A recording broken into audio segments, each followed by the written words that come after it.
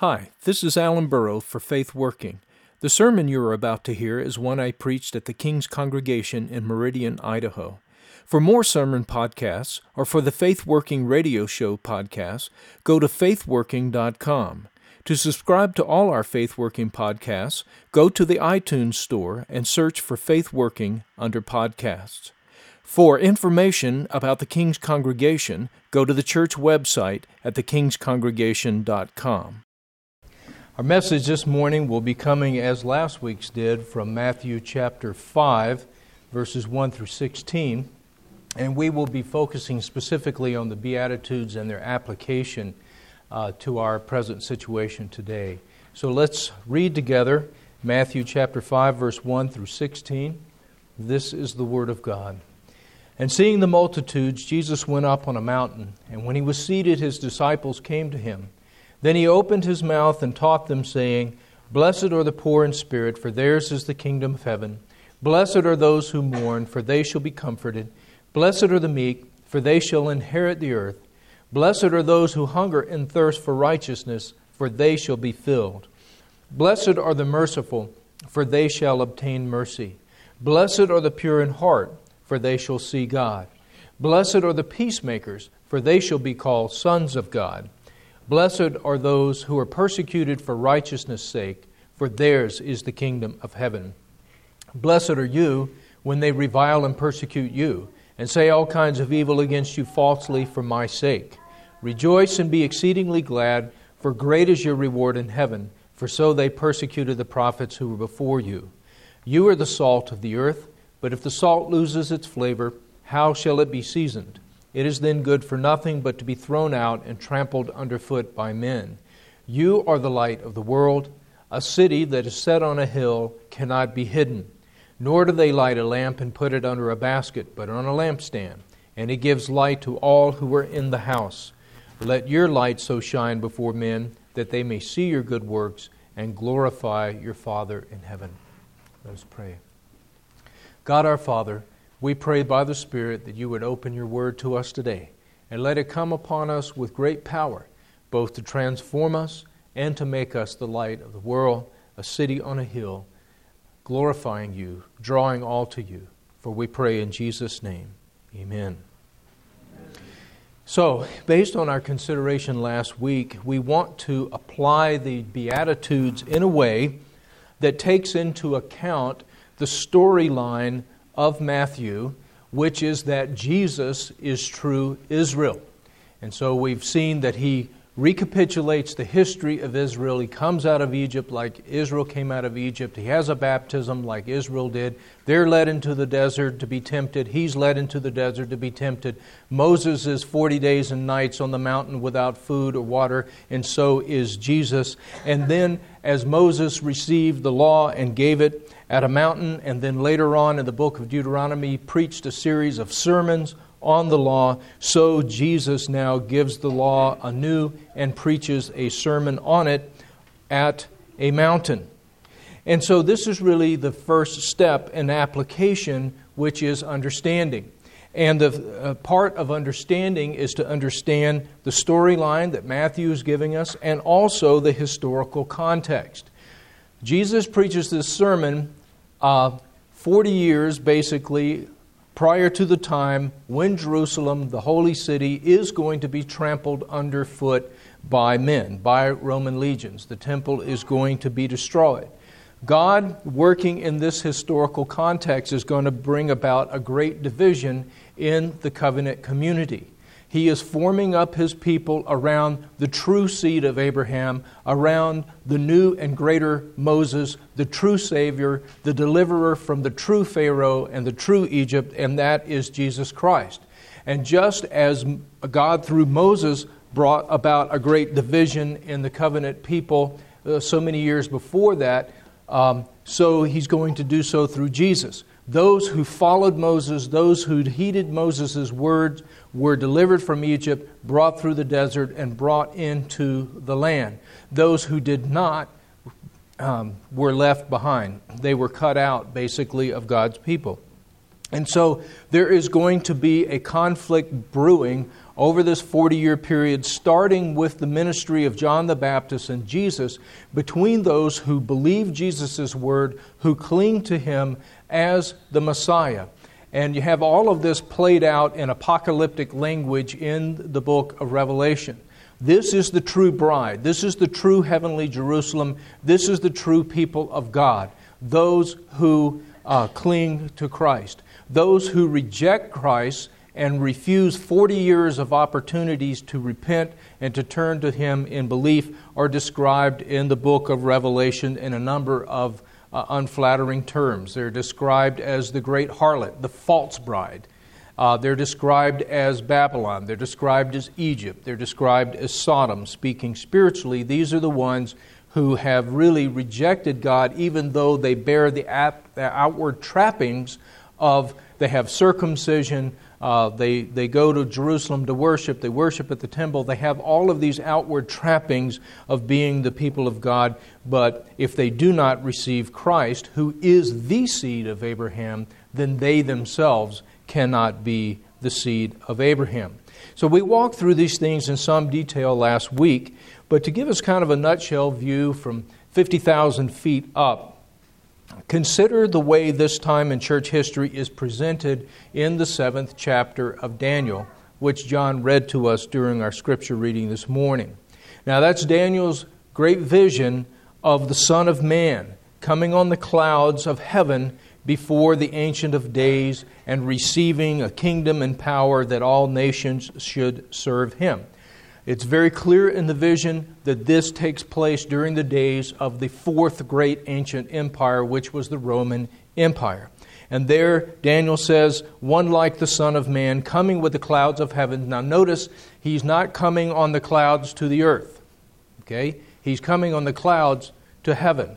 This is a description of the ascension of Jesus Christ to heaven 40 days after His resurrection, 10 days prior to the day of Pentecost. So He comes on the clouds of heaven to the Ancient of Days, and it says, to Him was given dominion and glory and a kingdom, that all peoples, nations, and languages should serve Him. His dominion is an everlasting dominion which shall not pass away, and His kingdom the one which shall not be destroyed. Now you can see this is what Jesus is anticipating when later in the book of Matthew He stands on another mountain with His disciples. He's about to ascend up into heaven as they watch, and just before this He says to them, look, this is what's about to happen right now. All authority and all power in heaven and earth has been given to Me. Therefore, you go and make all nations which belong to Me now, as a matter of right, you make them as you are. You make them My disciples, which means you baptize them in the triune name. You teach them to obey everything I've commanded you. This is going to be a long-term task, and you can do it because I'm with you, even to the end of the age. So, Jesus ascends into heaven, and the events of Daniel 7 take place. But the interesting thing about Daniel 7, and the part that we typically miss as modern evangelicals, is that there is a two-stage process to receiving the kingdom. The Son of Man is not the only one who receives the kingdom in Daniel 7. He receives it first, and then later the saints of the Most High receive it. There's a two-stage process in receiving the kingdom. So, in verses 13 and 14, the Son of Man receive it. And then we're told 4 verses later in verse 18 that the saints of the Most High shall receive the kingdom and possess the kingdom forever, even forever and ever. In between, we have a time of persecution. The saints are being persecuted by various powers. This is all still happening in the days of the Roman Empire. It says in verse 25, that the saints shall be persecuted, and the saints shall be given into the hands of these powers who are persecuting them for a time. But just as the thrones of the Most High were set up to render judgment in favor of the Son of Man over His persecutors, so the Ancient of Days shall render judgment in favor of the saints over their persecutors. Verse 27. Then the kingdom and dominion and the greatness of the kingdoms under the whole heaven shall be given to the people, the saints of the Most High. His kingdom is an everlasting kingdom, and all dominions shall serve and obey Him. So we see that there is a two-stage process in this giving of the kingdom or this receiving of the kingdom. First, Jesus suffers persecution and receives the kingdom when God renders judgment in His behalf. That judgment took the form of the resurrection from the dead and the ascension to God's right hand. Secondly, the disciples of Jesus are going to suffer persecution and receive the kingdom when God renders judgment in their behalf. Now, both of these are judgments that take place in history. They take place in the middle of history. We have a modern evangelical tendency to want to push these off into the future, off into the end of time, to the second advent of Christ. But when we pay careful attention to Scripture, we see that these things are happening in the middle of history. Indeed, they happened 2,000 years ago. So, Jesus gives the Beatitudes here and many other teachings during His ministry to explain to the disciples this two-stage process. At one point, Jesus will say, "Even as I receive a kingdom, so I give a kingdom to you." Now, His disciples didn't understand a lot of this until Jesus was resurrected. I mean, he expressly tells them of His persecution, His crucifixion, His upcoming resurrection. They just don't have the framework to know what to do with that. They don't know how. They don't have the bookshelves to shelve those books at that point in time. But once He's resurrected, they do, and everything begins to fall into place.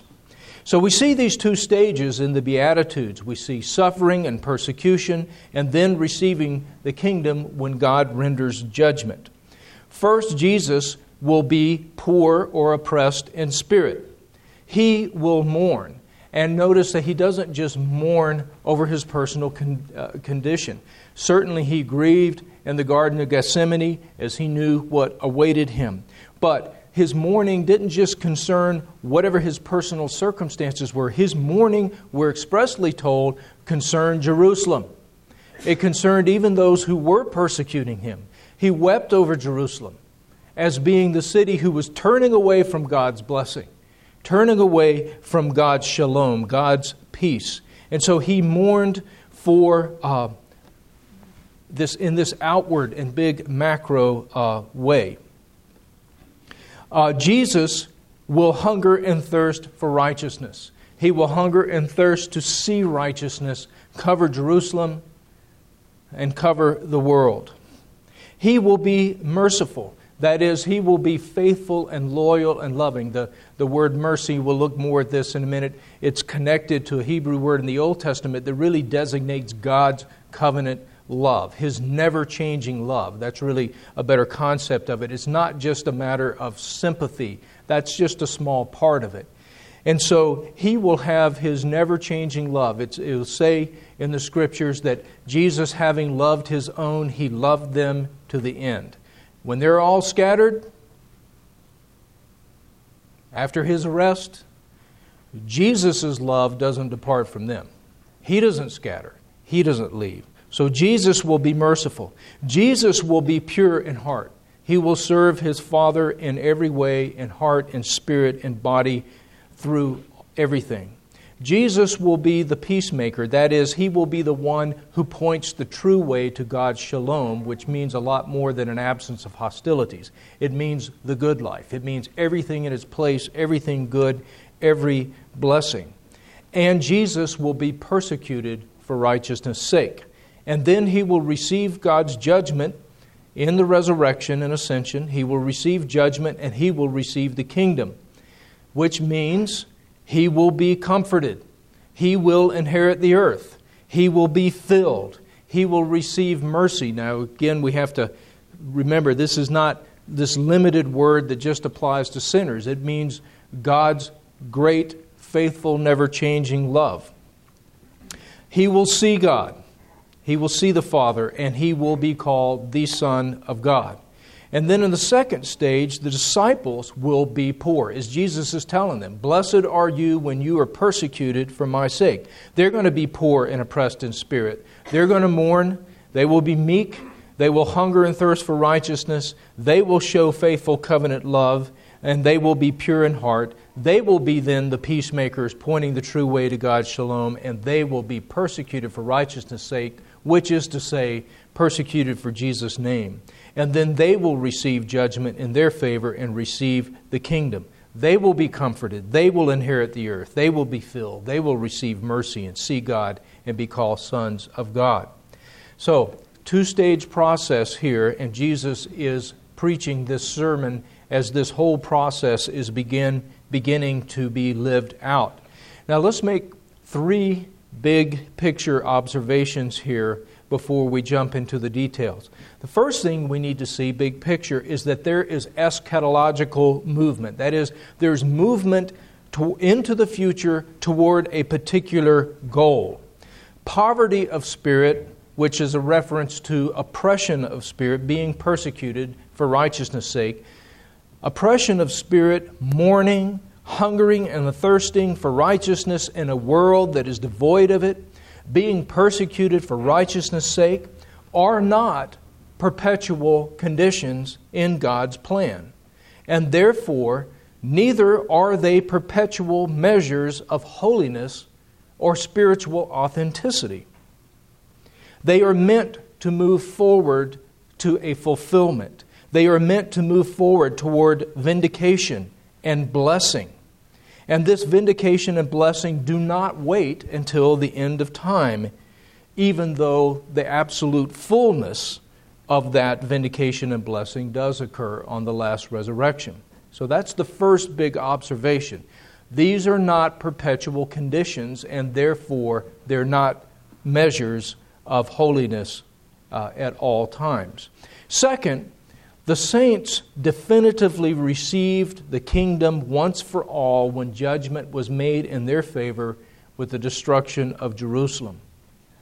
Jesus received the kingdom and the saints received the kingdom. Those are definitive historical events that occur once for all.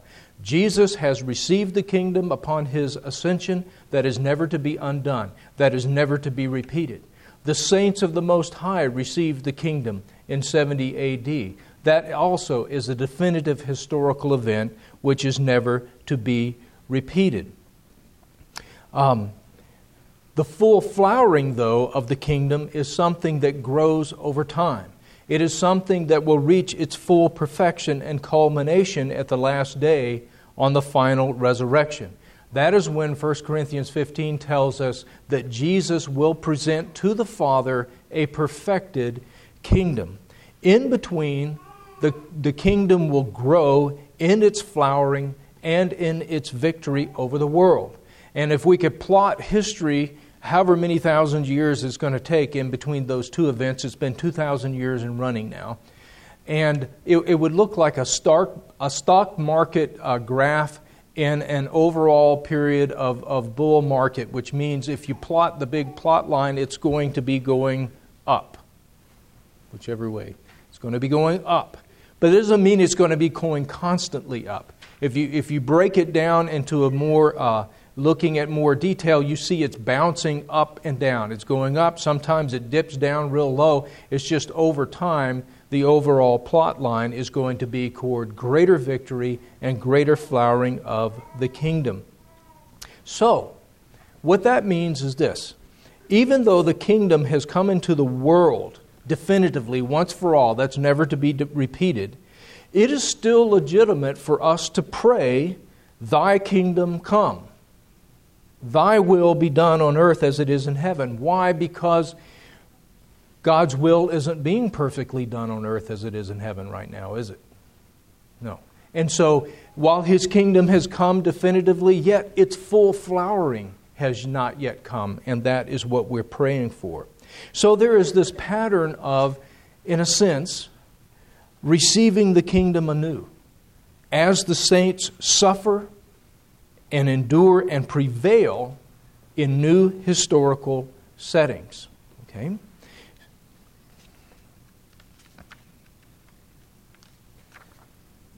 And that brings us then to the application of the Beatitudes to us today. So, as the disciples of Jesus, as the saints of the Most High, we have already, once for all, received the kingdom. But there is another sense in which, as saints living in America in 2012, we need to receive the kingdom anew, if you know what I mean. We need to pray, Thy kingdom come, Thy will be done on earth as it is in heaven. For we live in a world in which things are badly wrong. Things are badly out of place, and we desperately need for God to set things right. And that's what the coming of the kingdom and power does. It sets everything right. So we need for the kingdom to come anew in this sense. We need to see God's will be done here where we live as it is done in heaven.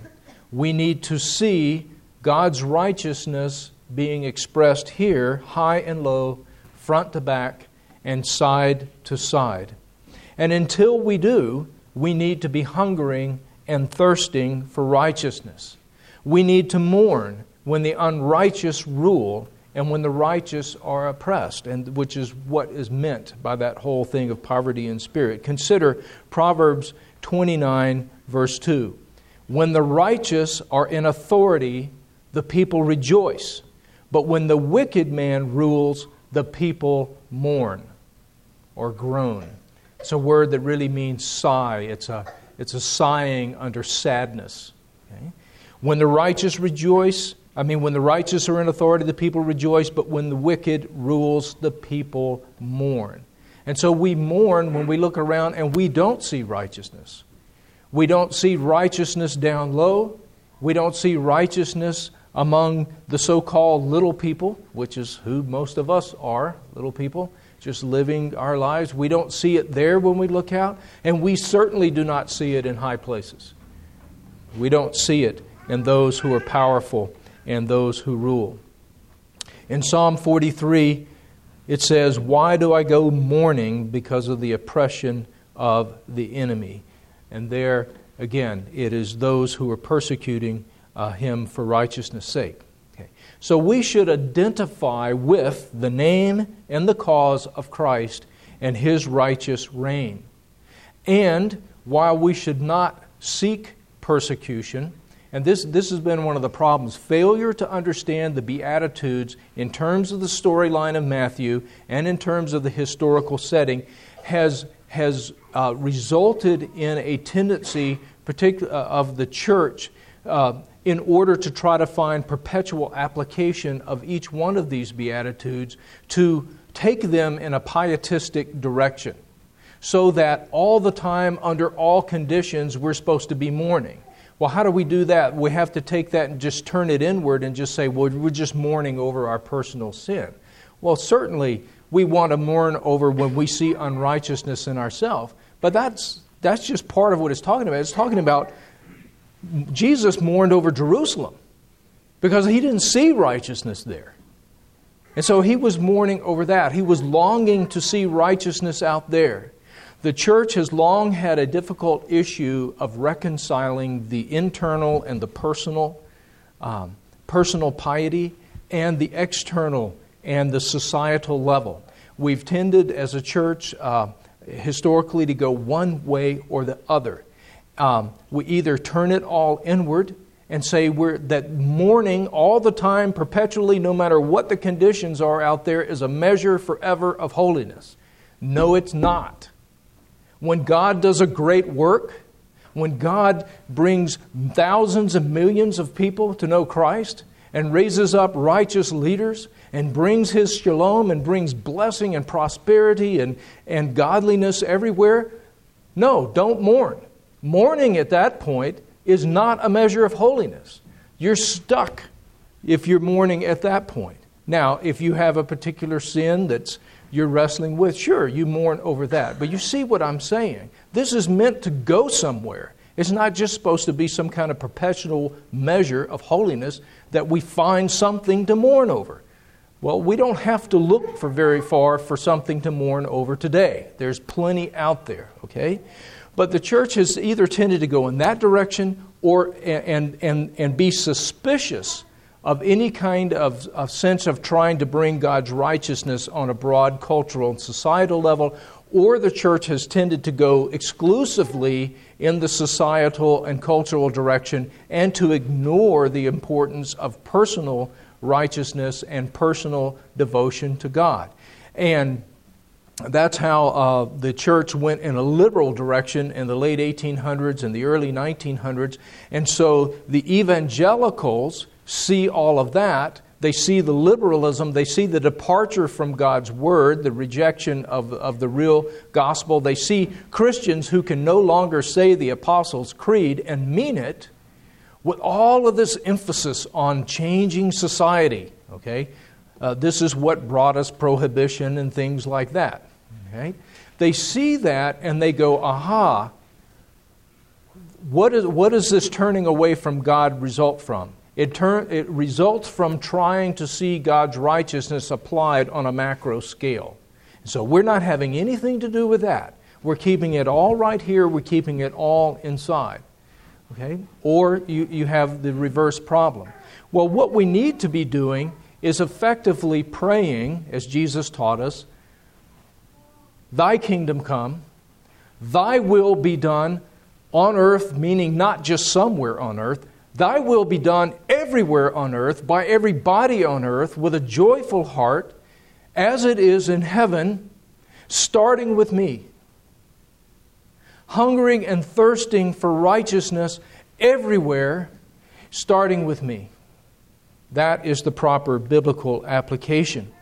And so when we have this hungering and thirsting for righteousness, and when we mourn, when we see unrighteousness in here, or out there, then we need to live, we need to conduct ourselves as Christians in our total lives, certainly in our worship, but in our total lives, we need to live in such a way that makes it plain that we are willing to suffer persecution for Jesus' name, which is what suffering for righteousness' sake means. It doesn't mean we go out and either try to provoke authorities to persecute us, like this is some, again, perpetual measure of holiness. It doesn't mean that we try to be so weird that we're going to get some persecution for righteousness because we're just too weird. And that's been another problem in the church. For example, in the early church, there were waves of persecution that came. First, it came from the Jewish establishment. Then it came from the Roman government. With these waves of persecution, there were many martyrs who died for the faith. And these martyrs were rightly seen as being heroes. But again, they then took this persecution and this martyrdom and they made it a perpetual measure of what it really means to be saintly.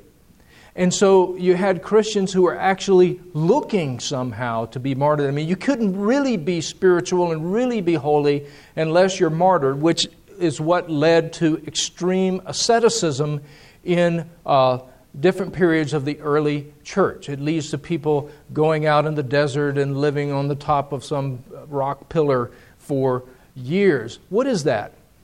It's kind of a living martyrdom. You know, wearing horsehair jackets, not having any food, sleeping on a rock. I mean, all these kind of things. If you can't get somebody to persecute you and martyr you, then you have to come up with some kind of a living martyrdom so you can show everybody how holy you are. Well, you see how there's elements of truth in there. These were truly heroes who died a martyr's death. But then you see the church not truly understanding the eschatological direction that persecution is supposed to go. It's not just, we got to come up with a way to be persecuted one way or another. That's not what we're supposed to be doing. But what we do need to do, and this is an area where we as evangelicals largely fall short today, is that do we live in such a way? I mean, not in some perverted, weird way seeking to be persecuted. None of that. That's ridiculous. But nevertheless, live with such a devotion to God, such a hunger and thirst for righteousness in ourselves and everywhere, so that it's clear that we're willing to be persecuted for Jesus' name. I saw something very interesting. Recently there's been quite a commotion with President Obama's administration effort to require all employers, and that would include religious hospitals, Catholic Church-owned hospitals, Baptist Church-owned hospitals, and stuff like that, and other ministries like that, to include in the health insurance they provide contraceptive services and so forth, and to require them to do this. Now, the Catholic Church, the Roman Catholic Church, Church of Rome, of course, has an issue of conscience with them because they have long taught against any form of contraception. That's a point of conscience with them. But even branches of the church that have not had that kind of a position on contraception nevertheless see what this is. This is the federal government dictating what you will do, what you will provide, and they're requiring health insurance to really extend to things that have not traditionally been considered really part of health care anyway, contraceptive services and so forth. And I saw on a show a group of pastors and priests who had been gathered together. And so they had several different Roman Catholic priests were there. They had several African American ministers there. I'm not sure. Both of them seemed to be evangelical. They had Southern Baptists there. They had a whole group of probably 20. And it was interesting. All of these different congregational type backgrounds and denominational backgrounds and so forth and distinctives were represented there. And yet every one of them said that they were willing to go to jail over this issue. They were not going to comply with this if the law continued as it was, and they were willing. They're staying on TV. They're willing to go to jail for this. It's amazing that God seems to be bringing to the fore and causing to register on a lot of different elements of His church some of the issues that are being implicated, and producing a new spirit in His people of a willingness to understand where the lines are and of a willingness to suffer for Christ's sake. I was very much heartened to see that. All these different pastors from these different denominations, and every one of them saying, I will go to jail over this. I will go to jail. And we need to live in such a way that expresses that. Now, living that way doesn't mean we go around saying, I'll go to jail. I just want you to know. I'll go to jail. I'll suffer, because you have a problem. That's not the way you live that way. You live that way simply by showing in your personal life, your family life, and everything we do, that Christ is our Lord. Christ is Lord. It all belongs to Him, and we belong to Him, and we are His temple, and so we live for Him. So living in such a way that you're willing to be persecuted is not living with a glum face. It's actually living with a cheerful face and a happy face, because Jesus is Lord. Who is Lord? Not the ones who may be persecuting us sooner than we think, but Jesus. Psalm 37, let me mention this. If in your family devotions, if you want to look further into this, into the Beatitudes and what they mean, I urge you to read Psalm 37 in your family devotions. It's a psalm of David that he wrote when he was an old man. So we know that David is one of the main types of Christ from the Old Testament. He wrote this when he was an old man. He had been through all the persecution as a type of Christ, and then His exaltation as a type of Christ's resurrection and exaltation and so forth. And he's writing to younger folk. He's writing to younger folk who are fretting and chafing and getting angry and fuming at unrighteousness and high places. And they're being tempted to, let's do something. Grab your shotgun and let's go. We're going to do something about this. And David is speaking to them about where real power is. He's speaking to them about how you inherit the earth. He's speaking to them about how you see God, how you're called sons of God. And virtually every element of the Beatitudes you will find in Psalm 37.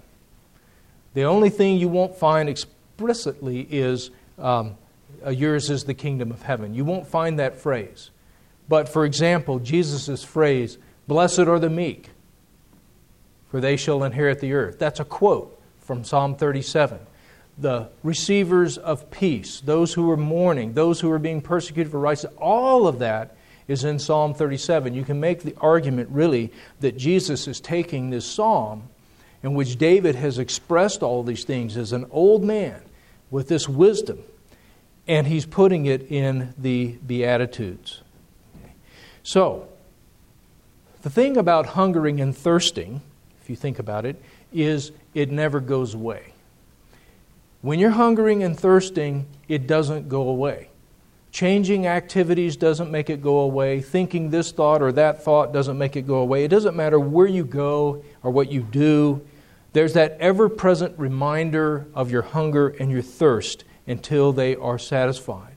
And so it is when we hunger and thirst for righteousness. Whatever we do, there should be this ever-present desire for God's name to be hallowed, for His kingdom to come in new power and in new richness and flowering, and for His will to be done. Mourning and being oppressed in spirit because unrighteousness is holding sway. Hungering and thirsting to see righteousness hold sway, to see Christ's name exalted, and being willing to suffer persecution for it. This is all ways in which we own Christ as ours. And if we do this, if we identify with Christ in this way, it's going to bear a couple of specific fruits in our individual lives. Specifically, we will be meek and pure of heart. Meek and pure of heart. Now remember, meek is not weak. Moses was meek, and so was Jesus, we're told. And Paul will tell Timothy in 2 Timothy chapter 1 and 2, he will tell Timothy to be meek and not fearful. Meek and not fearful. Apparently Timothy had kind of a personality where he tended to be timid and so forth. And Paul specifically tells him to not do that. He says God has not given us a spirit of timidity or a spirit of cowardness or a spirit of weakness. But God has given us a spirit of power and of love and of self-control. He says this is the spirit God has given us. And yet, a chapter later, he'll tell Timothy to be meek. You see, meekness goes with that. Meekness goes with power. It does not go with weakness. The essential characteristic of the meek in Scripture is that they wait on the Lord. Wait on the Lord. That's a phrase you hear many, many times in Scripture. And it's a phrase that you hear in Psalm 37. Listen what it says. Verse 9.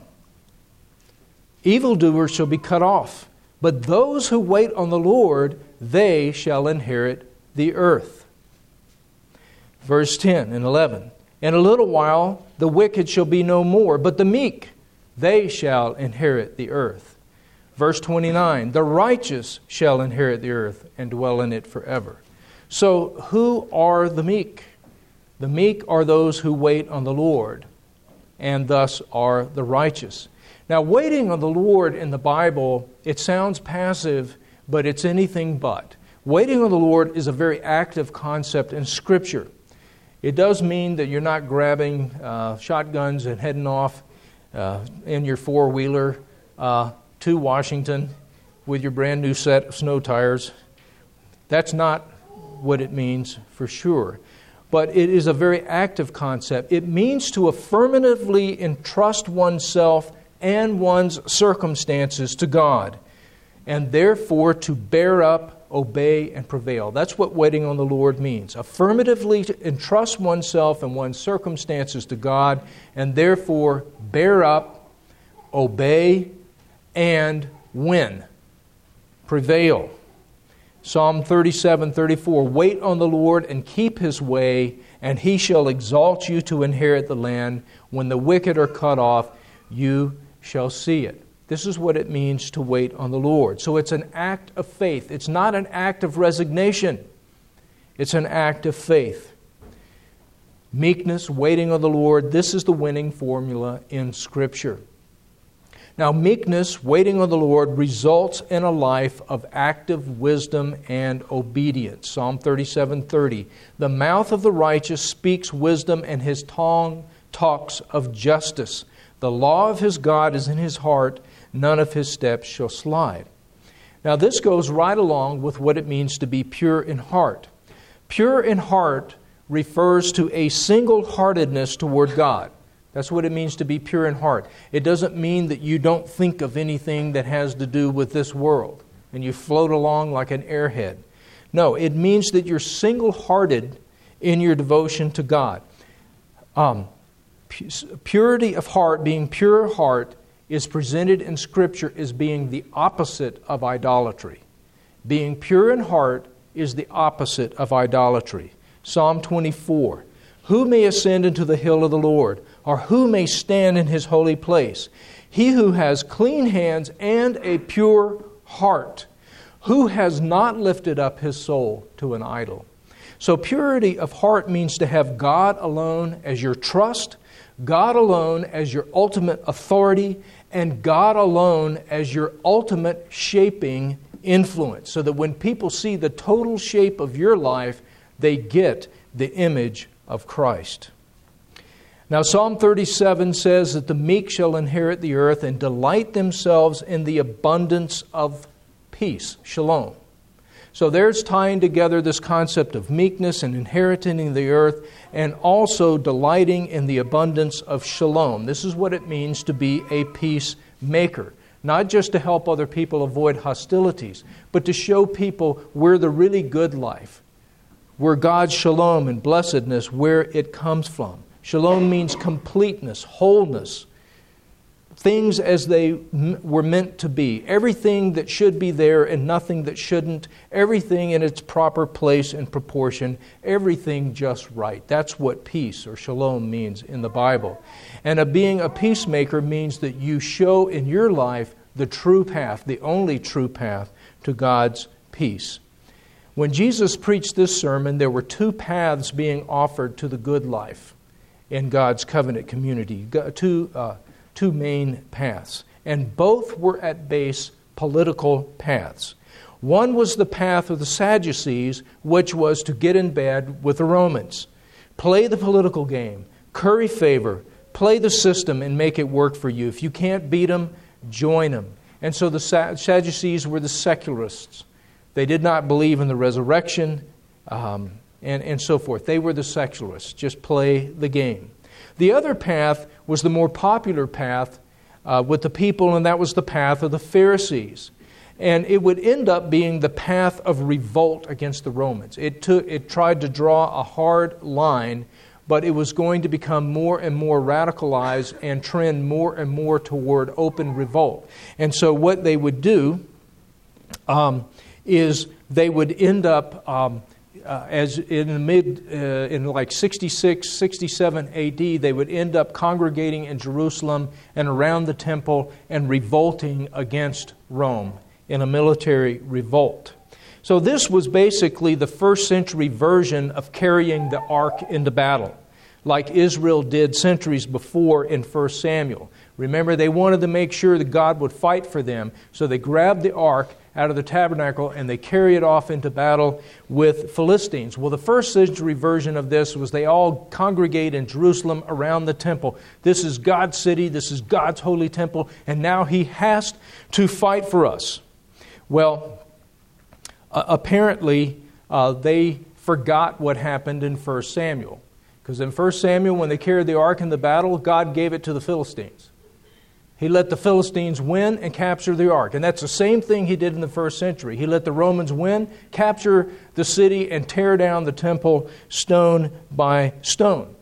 But after, in 1 Samuel, he allows the ark to be captured, what does God do then? So militarily, politically, it's been a total failure. But now that the ark's been captured, what does God do? He smashes Dagon. He smashes the god of the Philistines. He shows his power. But it's not shown in a political or a military direction. The point is that God would not support Israel's political idols. The issue was not whether God was for Israel, but whether Israel was for God. And this is the same point that is made to Joshua when they're about to go and assault the first city in the land, which is Jericho. If you remember, he sees a man standing out in the field with a sword on. And so Joshua goes out there and says, "Are you for us or are you for our enemies?" And the man says, "No." No. He says, "As the commander of the hosts of the Lord, I'm here." In other words, this is a pre-incarnate manifestation of the Lord Jesus Christ. This is the commander of the Lord's angels. And he basically, that's just why he tells Joshua no. He says, you don't understand the issue. The issue is not whether I'm for you, the issue is whether you're for me. And we know that Jericho falls as a matter of worship. They walk around the city once a day for 6 days. And then on the seventh day, they walk around the city 7 times. And then the priests blow the trumpets and so forth. And walls fall down. And you can just hear the conversation as this process is going on. Can't you just hear the young men? I mean, both those who are 20 and therefore they're old enough to be in the army. And they got to go out there, march around the city, and then go back to camp. And the next day they go out and they march around the city, and then they go back to camp. And you're also going to be getting it from the 16-year-olds and the 18-year-olds who have to stay back to camp. It's like, this is lame.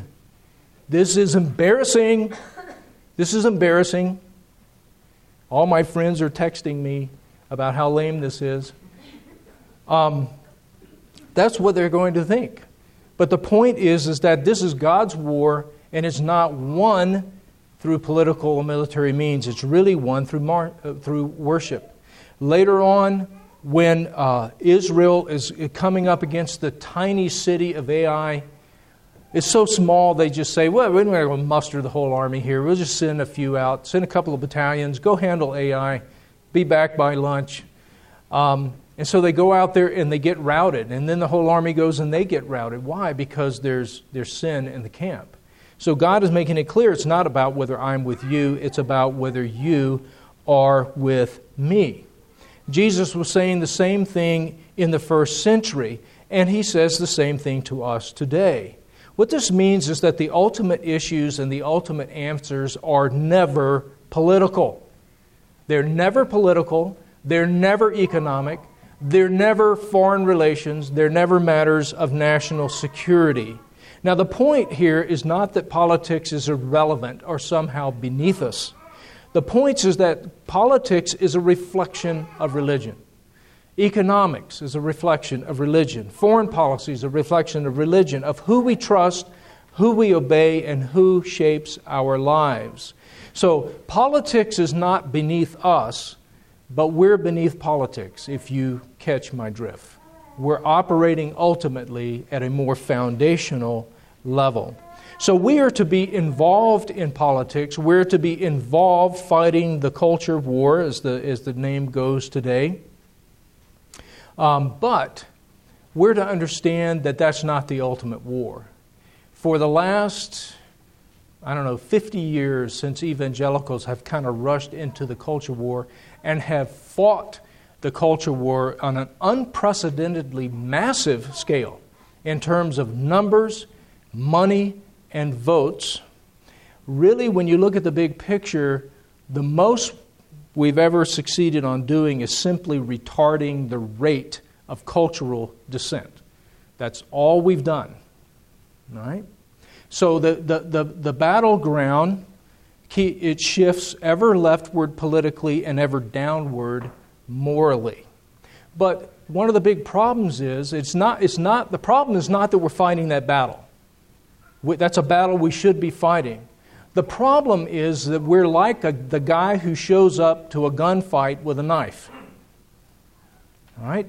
The problem is not the battlefield we're fighting on. The problem is the battlefield we vacated over a century ago. We're fighting a political war. We're fighting a morality war when we're in a worship war, which we're not fighting. Culture is about worship. Culture is about God or idols. And while we fight on these other levels, we have got to re-engage on the deep battlefield which we have abandoned over a century ago, and that is the battle of who is God. Who is God? Who is the Lord? So, we should desire and want our country to move in the direction of righteousness. If our country is headed toward a cliff, and it is, we should work to have it headed toward the cliff at 30 miles an hour rather than 100 miles an hour. Right? But it also means that we need to understand that even at 30 miles an hour, we're still headed toward the cliff. And the only thing that is going to reverse our change, our direction, is not a political change, but a sea change. And a sea change only happens when the God's Spirit works and millions and millions and millions of people are changed. That's a sea change. And that only happens when God's people understand the fight that they're in, and they fight it with the weapons that God intends, which is a worship war. So, being peacemakers today means that we fight the culture war. We need to be engaged politically in these various ways. We can't sit up on our high horse and act like we're too good for this stuff and it doesn't really matter, because God desires to see righteousness there. So we need to be involved. But being peacemakers today means living in such a way that it's obvious both that we are seeking the peace of the city, which is what God told His people to do in Jeremiah. You're about to go off into captivity. He says, seek the peace of the city where you are. In other words, be involved. Seek to have influence things as much as you can politically and pray for the city where you are. So we're to pray for our country. We're to be engaged. But we're also to live in such a way that it's clear that the ultimate issues have to do with honoring the one true God as God. The ultimate issues do not have to do with politics. Now that's what being peacemakers meant in the first century. And that's what being peacemakers means today. This leads us, as we come to the end, to what it means to be merciful. I already told you that mercy is tied. It's really a better translation of the word would be God's unchanging love.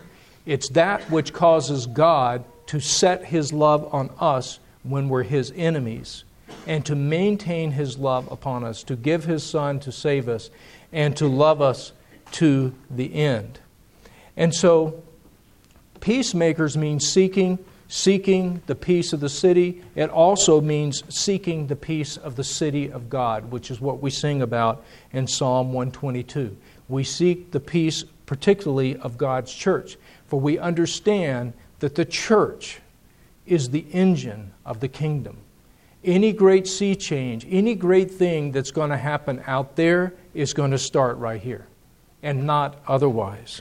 And so we are to seek, as Jesus commands us, to love one another with the same kind of unchanging love, the same kind of devotion, the same kind of loyalty, the same kind of fanhood, if you will, that Jesus has toward us. The Apostle John said, we know we have passed from death to life. Why? Because we love the brethren. That's how we know. We know we've passed from death to life because we love the brethren. And he who doesn't love his brother abides in death. By this we know love, because He laid down His life for us, and we also ought to lay down our lives for the brethren. This is how we seek the peace of the church, the city, the great city on a hill. Not just the church universal out there, but also the church here. In fact, the only way we can really seek the peace and really seek to love the church, the universal church out there, is by loving this church here. We don't really have the opportunity, except in our prayers, to love the universal church out there. The only opportunity we have to really love and be loyal is right here in local churches. And so we are to show that kind of love. That's our badge that we are, in fact, disciples. And finally, we need to do all of this by faith, not just do it. When we mourn, we're not just to mourn. There's mourning, and then there's mourning by faith. Mourning just mourns. Mourning just sighs and says, what can I do? Oh, well, what can I do? What can be done? Things are getting worse and worse. Mourning by faith mourns in light of the promise that we will be filled. It's going somewhere. It's looking somewhere. Hungering and thirsting for righteousness. We can do it in a passive way that says, oh, well, I wish it were different. I wish it weren't so. Or we can hunger and thirst for righteousness by faith, which means we do it in specific hope and faith that Christ is going to make good on His promise to fill us and to fill the world with His righteousness. When we are peacemakers, when we are pointing the true way to shalom, we do it in specific hope and faith that Christ is going to make good on His promises that we will be called sons of God. When we are pure in heart, when we avoid idolatry, when we look to God alone, we do it in specific hope that He will make good on the promise that we shall see God. When we are meek, when we wait on the Lord, when we understand this is the path to power, not simply a matter of resignation, we do so in specific faith and hope that we will in this way inherit the earth. So we want to do these things by faith. Would you rather see God or inherit the earth? Well, could I have both? Yes, actually, you will have both or you will have neither. For they go together and not otherwise. In the name of the Father, Son, and Holy Spirit. Amen.